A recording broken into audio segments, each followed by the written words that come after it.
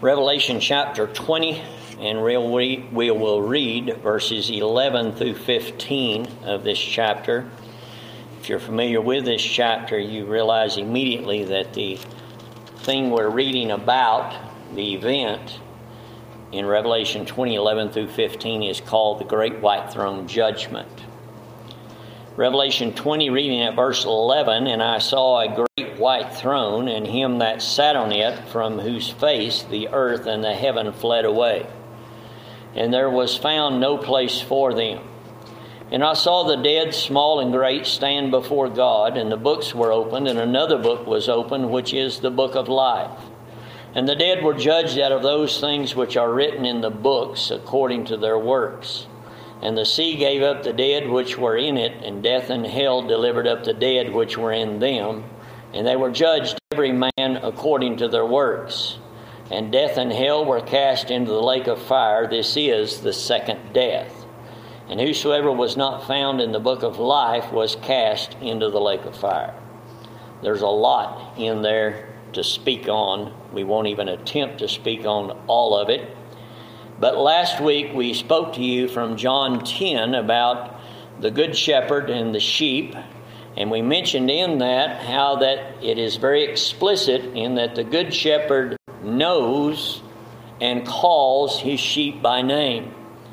And we tried to stress that to you in that message about the personal relationship between each sheep and the Lord Jesus Christ. And that's what salvation is all about. It's not about, did Christ die for others? The question is, did he die for you? It's very singular, and it's very personal, and it's very intimate. And that is designated, as we said last week, in that he calls each and every one by name. And I'll even make another detail quickly here that we emphasize to you. We emphasize this from both the Old and the New Testament. The calling of the young child Samuel, when the Lord spoke to him as a child, and he called his name literally. And I remember how that spoke to my heart when I was a young boy, and the impression it made upon me that God spoke to that little boy and called him by his name, And I can't explain, and I don't know.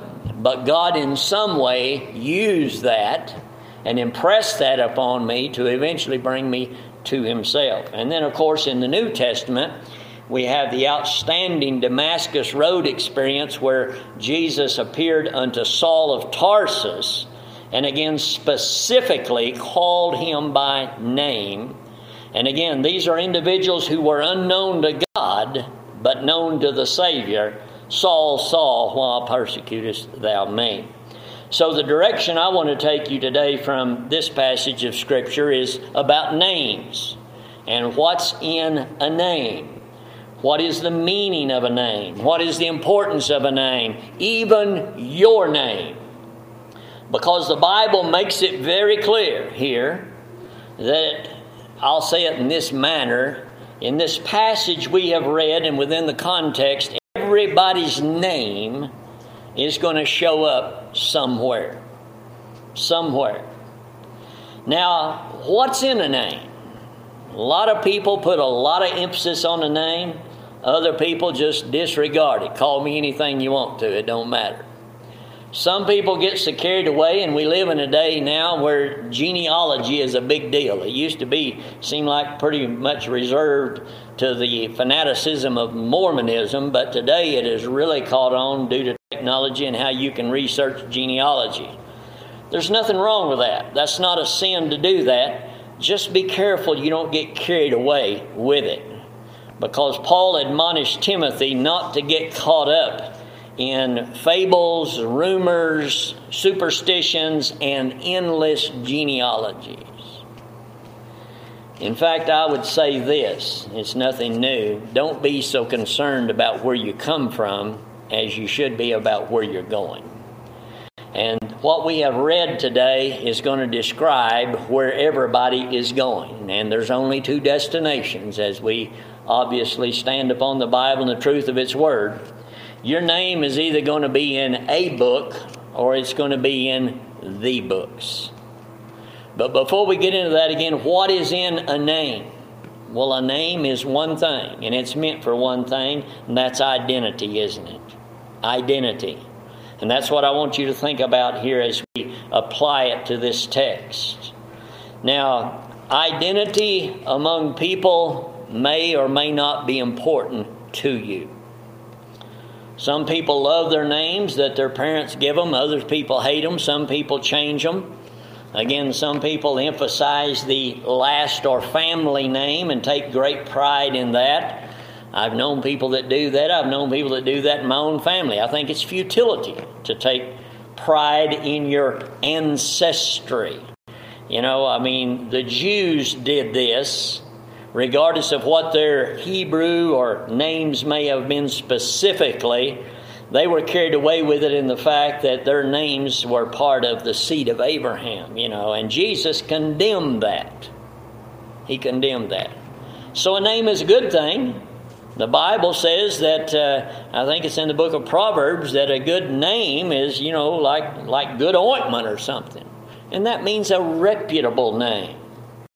You know, some family names or ancestries have associations of criminal behavior or activity or what have you. Others of honesty and virtue. So that means a good name in that regard, if it's good virtue, that's a good thing. But don't go around strutting like a rooster because of it, you know. But when we come to spiritually and talking about our names or to the Bible, it's pretty exciting. In fact, it's exciting to me to know that as a child of God, my name was known to God from eternity past. Because that's what the Bible says. And we'll show that to you a little later on. Before anybody knew your name or knew you even would be, God knew. God knew. And we can go to numerous examples in the Bible to show how God instrumentally made sure some people were named by their name, weren't they? I mean, Josiah, the Old Testament pops to my mind. John the Baptist, particularly, who we referenced a little bit last week, you know, the revelation of what his name would be. That his name would not be within the family normal naming process, but he would be given a name outside of the family cultural process. And of course, that name was very special, wasn't it? John the Baptist. And Zechariah got his speech back when he named his son in that regard. But if you're a child of God today, you have a name. God has known that name. Your name is in the Lamb's Book of Life. It's always been there. It can't go anywhere. And when this event takes place that we've read about, as the song says, your name will be there on the page white and fair. If you are a believer in the Lord Jesus Christ and His blood has washed away your sins. So that's a great lyric.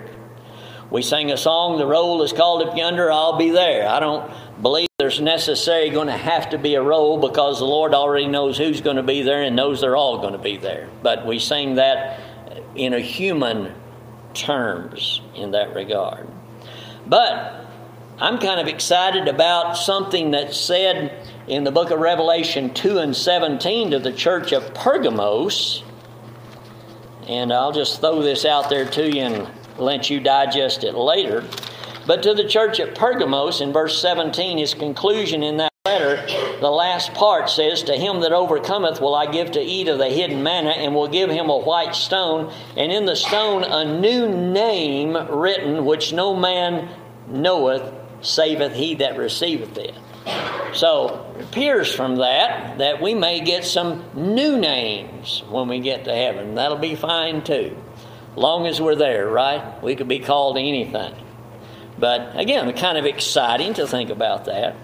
Something else that's very exciting here in the book of Revelation when it comes to names is that in 22 and 4 of Revelations, it says here about we, His servants, who will live with God throughout all eternity and shall serve Him and worship Him and glorify Him. And in verse 4, they shall see His face and His name shall be in their foreheads. That's kind of exciting too, isn't it? His name is in your heart now. In glorification, it'll be on your forehead. Not so you won't get lost or not so other people will know you, but everything that's going to be done in heaven is going to be to glorify the Savior. And again, we brand animals down here, don't we, for various reasons. That's not what we're going to wear his name in our foreheads up there. It is a name we would be proud to wear. Again, people are proud of their names here, but there's no name like bearing that name. It is a name above all names, is it not? And we rejoice in the angel revelation to Mary, Matthew, and that statement, his name shall be called Jesus, for he shall save his people from their sins. And that's why we're proud to bear his name on earth, and why we would be proud to have that name in whatever way it's written on our foreheads in heaven. Also, the Bible says quickly in the 19th chapter of Revelation that when Jesus comes with his saints on that white horse to judge his saints, in verse 13, he was clothed with a vesture. Well, verse 12, it says his eyes were a flame of fire, on his head many crowns, and he had a name written that no man knew but he himself. That's interesting, isn't it? In the Bible, Christ prophetically and literally goes by many names. All kinds of. In fact, that's interesting study, and we've preached on that before. The various names and representatives of Christ. So there'll be a name that nobody knows but he himself. Verse 13, his name is called the Word of God.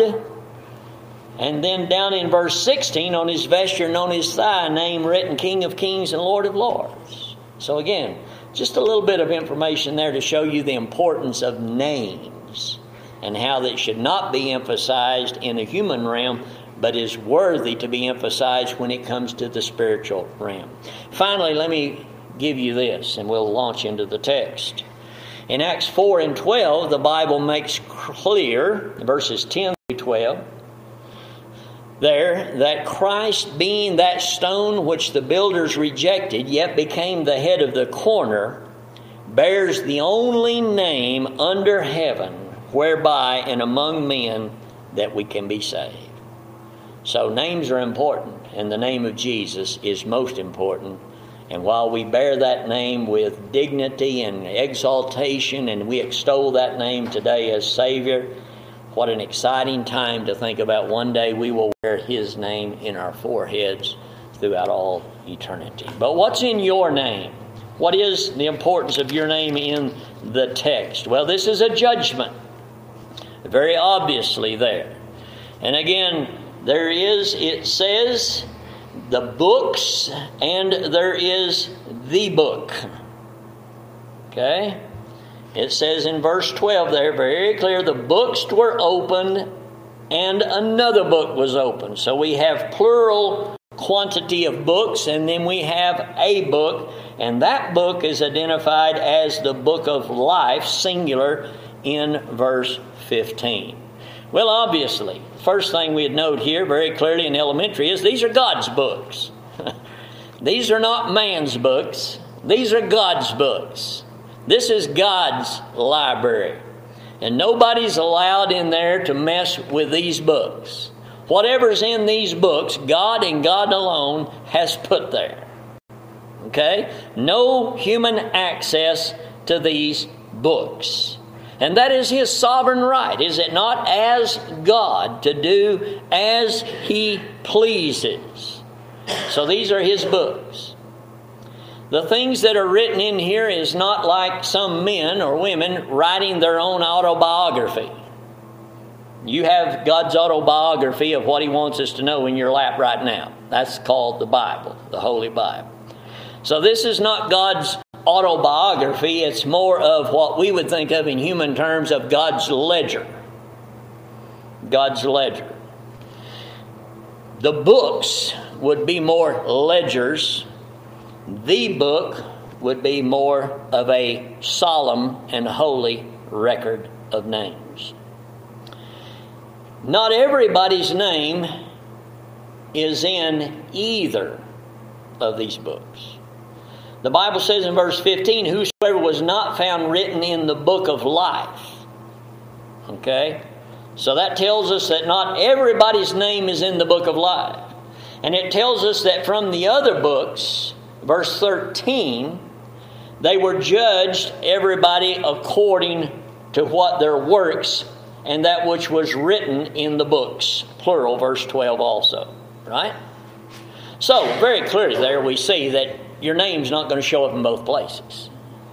It's going to be in the book, or it's going to be in books. Well, what's the difference? What's the difference in the books and the book? Well, again, if you know a little bit about the Bible, you know, and if you don't know, just listen to what I'm saying because it's right here in plain English. Whosoever was not found written in the book of life was cast into the lake of fire. Very plain. Now in life, just by way of illustration, I would remind you, our names show up in all kinds of places, don't they? Some places we're proud to have them, and other places our name may show up what we'd be ashamed of. If you get arrested and your name shows up in the newspaper, you ought to be ashamed, or some crime or some evil or some public sin or something, But God only knows where all our name has showed up. But the bottom line, that really is all secondary to what we're talking about. We want to get right to the point that in this great white throne judgment, you're not going to stand up, people are not going to stand up and tell God about all the wonderful places their names were recorded on numerous memorials and all that they accomplished and all that. There's going to be one question. Is your name in the book? Or is it in the books in that regard? So, let's discuss this. What's the difference here? And it's very easy. Again, I referred to the books as like a ledger. And the book of life is just like that. Life meaning eternal life. Not in the book of life meaning eternal punishment in the lake of fire. Verse 12, the latter part says, the men that go into, the men, women, boys, girls, whoever they are, that are lost, will be judged out of the things that are written in the books according to their works. And since their name's not in the Lamb's book of life, will be cast into the lake of fire. So the books is the ledger part. And a ledger, shows money put in, money taken out by most accountants. And this is old style, of course. But it has somebody's names, and if there's a debt there, it's in the ledger, isn't it? If that debt's been paid, this is old style accounting. I realize young people here may not comprehend this, but that's the way it used to work. I grew up in a time when my mother and daddy had credit at the grocery store. We had credit in a lot of places. Hard times, And, literally it was in one of those little old, some of y'all may not even remember, but a little old pad about that big that had the little blue copy paper you put behind it, and the man would scribble on there, and he had all them in a little old drawer about that big in a little old grocery store we went to. Mother and daddy's debt was there. Then you look up their names, see what they owe, or when they made payment, they put it there. Well, that's exactly what we're talking about here. Because the names of sinners whose sins have been unremitted, this is their works that they're indebted to God for. Very plain. Judged according to their works out of their books. Now this ought to scare every one of us to death, even we who are saved. Because the bottom line is, while humans make mistakes in records, God doesn't make mistakes. If your name shows up in these books and not in the book of life, God has a record, comprehensive record of every sin you've ever committed. That, again, should cause us as believers to fear and tremble. The psalmist asked the question, how many are my sins? And that's a rhetorical question, I believe, because who wants to know? But it is a convicting question. James said if you've sinned once, you might as well be guilty of a trillion, because you're condemned. One sin will condemn you as well as 10, 100, or a trillion. That's how holy God is. That's how He looks upon sin, with displeasure.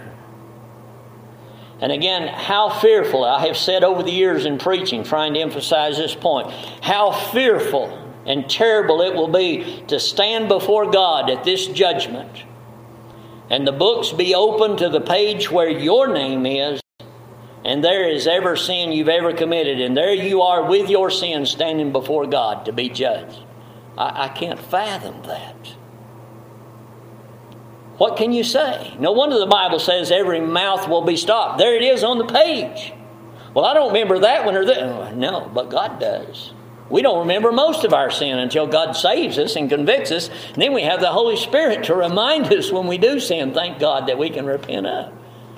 But who in the world can imagine all the sins you have committed? We can't. But God can. And no doubt that's what's in these books, because it says according to their works. And let me remind you, don't think that there's going to be by your name a good category. You know, here's the good stuff, here's the bad stuff, and at the bottom there's going to be a balance sheet to see if the good outweighs the bad. God don't keep books like that. In fact, if there was such a thing as that, there would be nothing in the column of your name that showed good. Because the Bible says in Ecclesiastes 7:20, there's not a just man upon the earth that doeth good and sinneth not. Let me tell you what all the good deeds of the unbelieving are called in the Bible. They're works indeed, but they're called dead works. Dead works. They're not worth anything. Because they were done with a wrong motive in that regard. So, these books will reveal everything about whose ever name appears in there. And the judged accordingly, obviously, is speaking of what kind of damnation there will be. Because certainly there are degrees of punishment, because Jesus himself said some of the Pharisees would receive a greater damnation. So there is evidence that that is exactly what will happen. Now remember again, there are no mistakes in this book or these books, because God is the only one who has access to them, and He is immutable. You may have heard it said, it may sound cute, but it's not funny at all. God has no eraser, and indeed He doesn't. Some people's teaching here on this earth would have God to wear out erasers, putting people's names down and taking them out. They believe you can be saved and lost and saved and lost. And, you know, it reminded me of some of my second grade material. I used eraser more than the other end of the pencil. And sometimes I got bad grades because the paper was so smudged up from erasing and writing and erasing and writing. It was a mess. God don't keep books like that. Whenever the songwriter put it down on the page, white and clear, that's just exactly how pure and how holy and how correct and how accurate that it is. God's records, believe me, have no errors in them. And it's sad that some people think that God writes a new name down when some people are saved. No such thing. There's even a song about that. That's not biblical. The Bible says, if you want to turn back very quickly and look with me, we'll just clear this up right now while I brought it up. 13:8 of Revelation says, "And all that dwell upon the earth shall worship Him, whose names are not written in the book of life of the Lamb slain from the foundation of the world." It's a synonymous thought when you put it together that Jesus was not slain from the foundation of the world, but the purpose for Him to be slain was from the foundation of the world, and the names written in the Lamb's book of life were written there from the foundation of the world. Both of them included together and synonymously in the plan of redemption. If you have doubt about what I just said there in that verse, turn over to 17:8 and you'll see that what I said was indeed true. 17:8 of Revelation, "The beast that thou sawest was and is not, and shall ascend out of the bottomless pit and go into perdition. And they that dwell on the earth shall wonder, whose names were not written in the book of life from the foundation of the world, when they behold the beast that was and is not and yet is."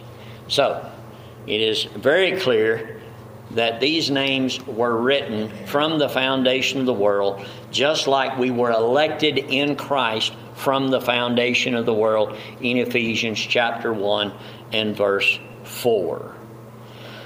So, in the book or in the books? The books are the record of sinners' sin debt that is owed.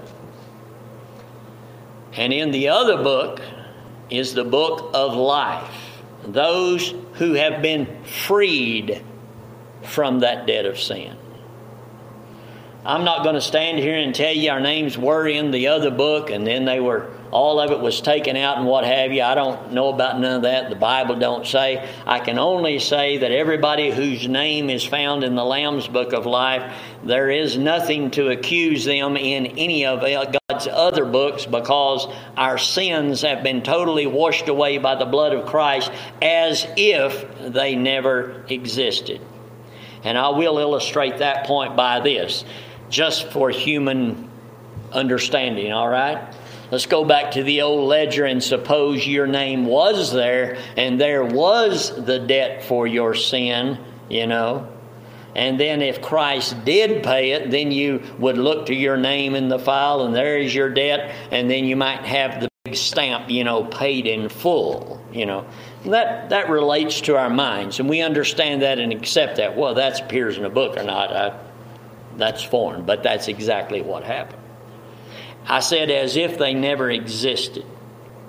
The Bible says that God will remember them no more. Now, again, as if they never was. God can't forget anything in that regard, but our sins are as they never existed. If God doesn't remember them, I can assure you nobody else is going to when it comes to this judgment. The Bible says it's as if they've been cast behind God's back. I don't know where that is. That, again, is a non-existent hypothetical figure of expression, because God is omnipresent. And, again, using human language, it says they've been cast into the depth of the sea. There's depths of the sea we haven't plumbed yet, probably. That's so dark and black and deep and foreign. Nobody knows how far it is and what's down there. Who knows? But that's what the Bible says about the taking away of our sins. And our sins must have been taken away by Christ if our name appears in the Lamb's Book of Life. So, two books, or rather two categories, books and book. And this judgment, this great white throne judgment, is to see and reveal, not to see. It will be a seeing to those present. There's no revelation here to God. God knows what's in the books, always has, always will. But it will be a revealing to all of where they stand with God, why they stand where they are, and the evidence will be so overwhelming, it will be unbelievable. Judged out of those books. It is a judgment that we see here. So the important thing is, where is your name going to appear? Now, I said that the names were written in the Lamb's Book of Life from the foundation of the world. And I gave you scripture for that, and I could give you more, but I'm not going to take the time to do so that points to that. I will mention one from Jesus' own words, and that illustration, because it's very precious. It's precious to us who believe, and I pray it'll be convicting to those that hear me that are not believers. When the 12 disciples came back after Jesus had sent them out in Matthew 10, they came back rejoicing that even the devils were subject unto them, that Christ had given them power over demons to cast them out of people.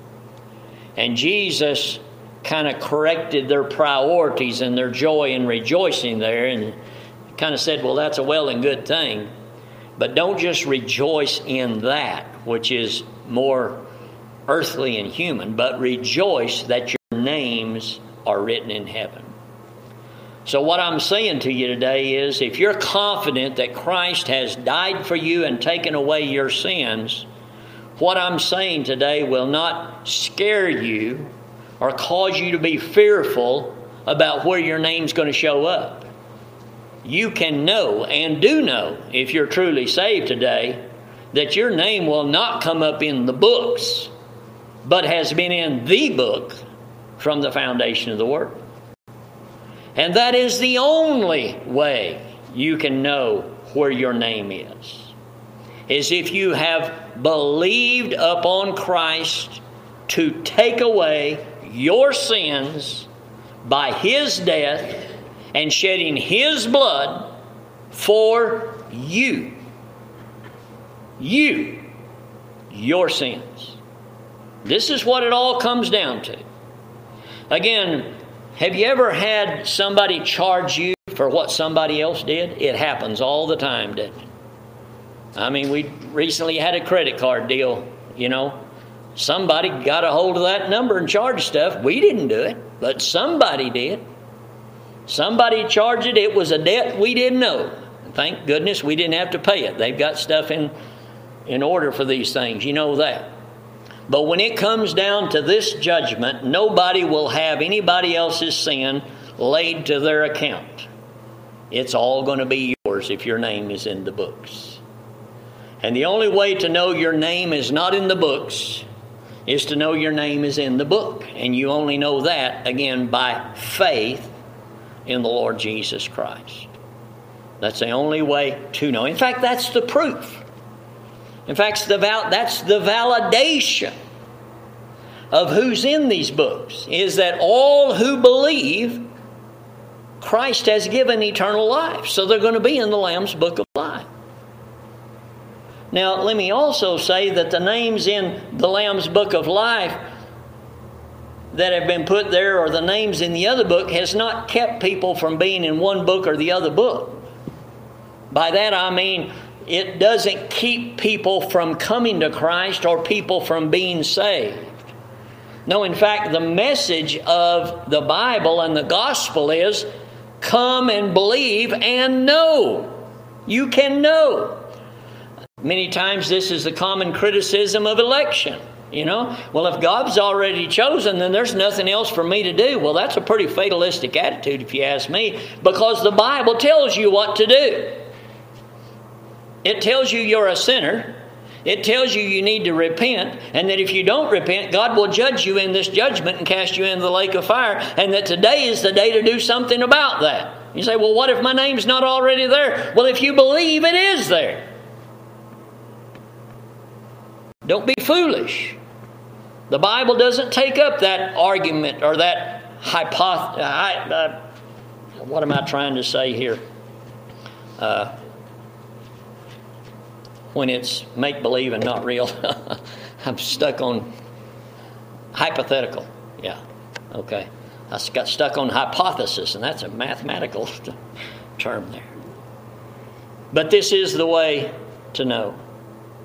Because those whose names... In fact, let me say something else right here. Make it very clear. If it were not for God's love, mercy, and elective grace, there wouldn't be a Lamb's Book of Life. We'd all be in the books.